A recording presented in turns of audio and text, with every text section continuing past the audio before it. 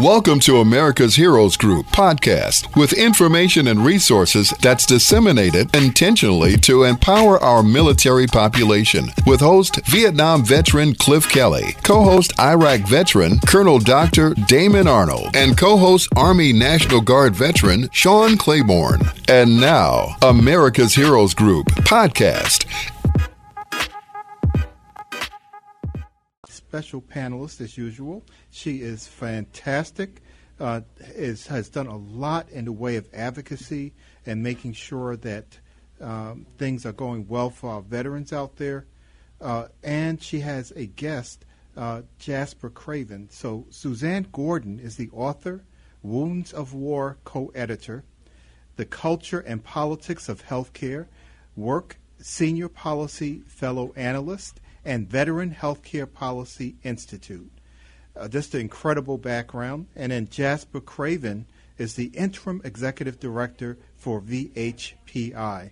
I'm welcoming both of you, and today our talk is going to be centered on veterans' mental health and the future of veteran suicide prevention under the Biden administration. Welcome, welcome, welcome. This is a wonderful discussion topic. So who would like to lead off? Is Jasper on? Yeah, I'm here. Yes. Okay. So, let me just start. Veterans Healthcare Policy Institute just released a report about what good policy making for mental health care and suicide prevention should be in not only the VA but outside the VA. And we did this report with Russell Lemley, who was the chief psychologist at the San Francisco VA for over 30 years, Harold Cudler, who is a psychiatrist. Russell is a psychologist.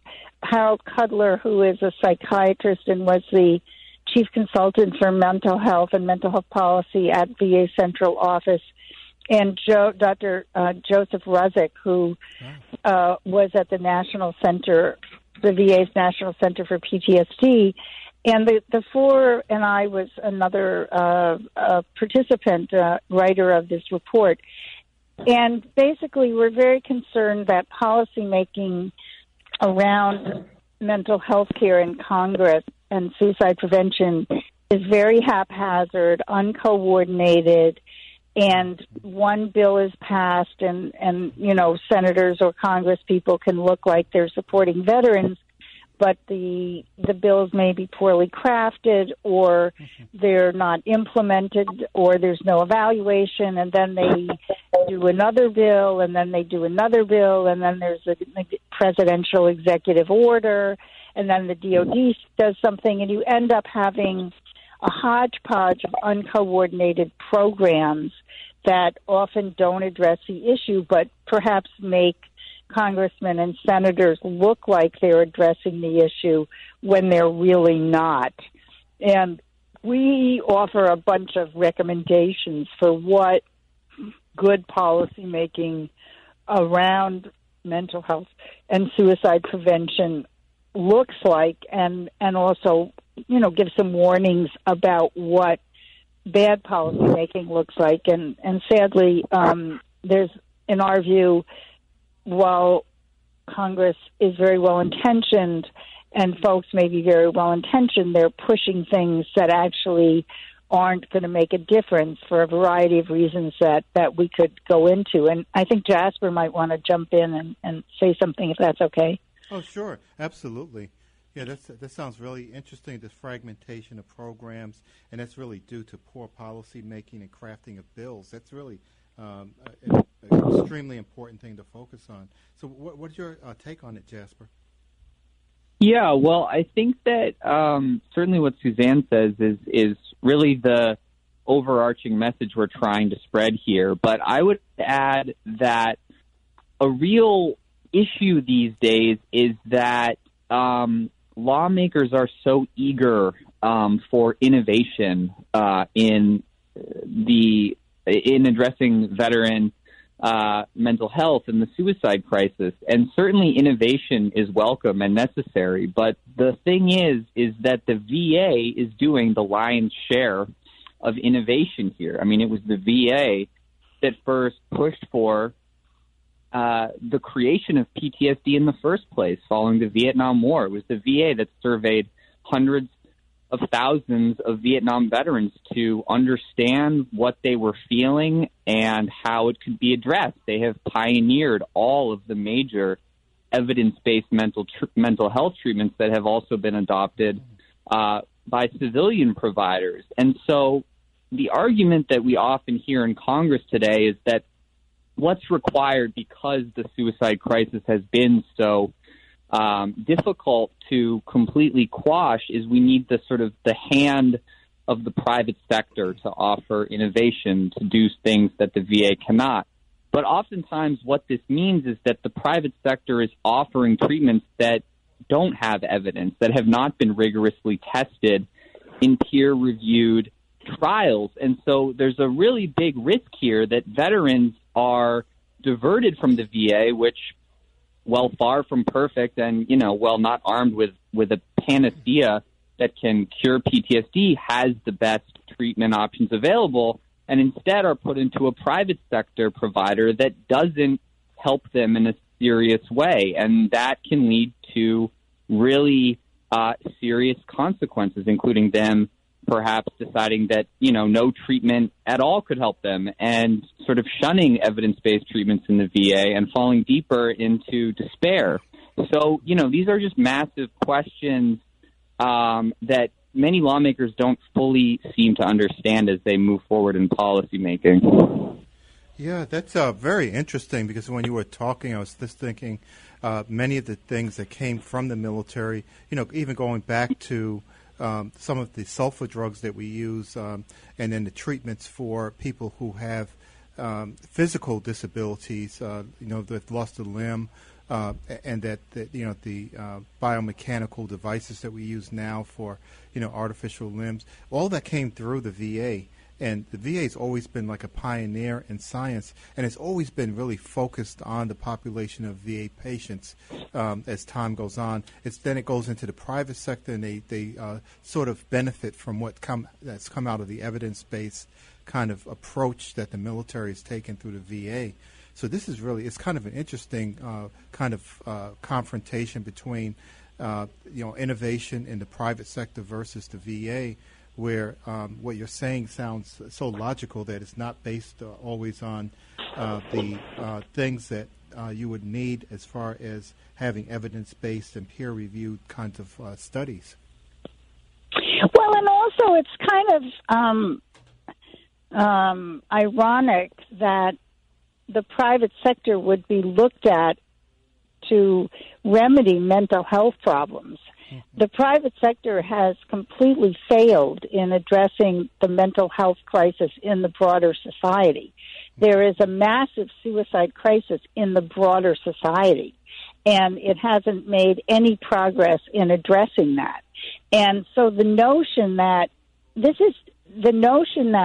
the private sector has the answer to mental health and suicide prevention is really ludicrous. I mean, something like 41% of, I sometimes reverse them, but of bipolar disorder and 50% of schizophrenia in the private sector, in the broader healthcare system, which really isn't a system, it's more, as someone once put it, an arrangement. And I'm not even sure you could call it an arrangement, but it's untreated in the private sector. I mean, jails and prisons are the private sector mental health system. So, one could argue that, and I would even not argue this, but one could maybe argue that in the private sector you could deal with colonoscopies and urology. But the idea that you could look to the private sector for effective mental health treatment and suicide prevention would be laughable were it not so tragic. And a lot of these bills, I mean, the recommendations that we make in this paper, which we have gotten a lot of good feedback on, and I would encourage people to go to veteranspolicy.org, our website, and see the paper. We say, you know, you can't send people to private sector providers unless you know that they have rigorous training in the care of veterans specifically, that they have a track record in dealing with evidence-based practice in mental health, that they have a track record in actually preventing suicides, which none of these bills require. You can't put forth bills and pass legislation that mandates that the VA do certain things without funding it and staffing it. So you have these unfunded and unstaffed mandates. That we have private sector providers. We say that private sector providers, if they take care of veterans, should be required to get training in all these evidence-based practices or any practices, and what by training we don't mean 2 hours online in front of a computer. We mean what they do at the VA, which is 4-day workshops followed by 6 months intensive supervision. And our requirements are there's many of them, so I don't want to take up too much oxygen with that. But you have to have a template, a checklist against which you evaluate legislative proposals. Because in Congress, quite frankly, every congressperson and senator wants their name on some bill, and they want to be perceived to be veteran-friendly. So you present them with something around suicide prevention and mental health, and oftentimes they will sponsor it without even reading it. Yes. Yeah, that's one of the dangers I know, is that many times the legislators themselves actually don't have a background in mental health. Or they rely on a clipping or a report that they hear, and as you were saying, many times their staff will craft or put something together, and they're just really the signatory on that because they have so many other bills and so many things to do, and it just seems like to me, if I were to try to take care of somebody, I would have to really intimately know what type of PTSD they are actually experiencing as well. I mean, we have a tendency to put everything into a basket and think that PTSD, if my dog passes away, that's PTSD, right? And, so, we have really a loose definition of what this means now in society. But the veterans who have gone through these tragic encounters where they saw their, service members who were their battle buddies die, or to see that people, actually be injured yourself or be exposed to that, it's a totally different kind of picture, and especially if you have multiple repeated times of going into a combat zone. Unlike, some of the other wars where you had one tour, maybe 2 tours, we have people going for 4, 5, 6 tours of duty. And, that it really has a heavy impact. So it really needs to be studied in and of itself. And then what you're talking about, I think it's absolutely, it's obvious to me that you need to have this done in an environment where people are adept at handling this and know veterans. Yeah, and frankly, the problem with the private sector, and these private sector providers have said this over and over and over again, that they're happy to take taxpayer money to treat veterans, but they are not happy to put in even a minimal amount of time to understand veteran-specific problems. I mean, look, I'm a woman, and in the medical system in the private sector, probably all over, doesn't even want to study us, and we're 50% of the population. They don't want to put us in their research studies because we have confounding variables like, menopause or periods or whatever. And why would they want to study, 1 to 5% of their patients?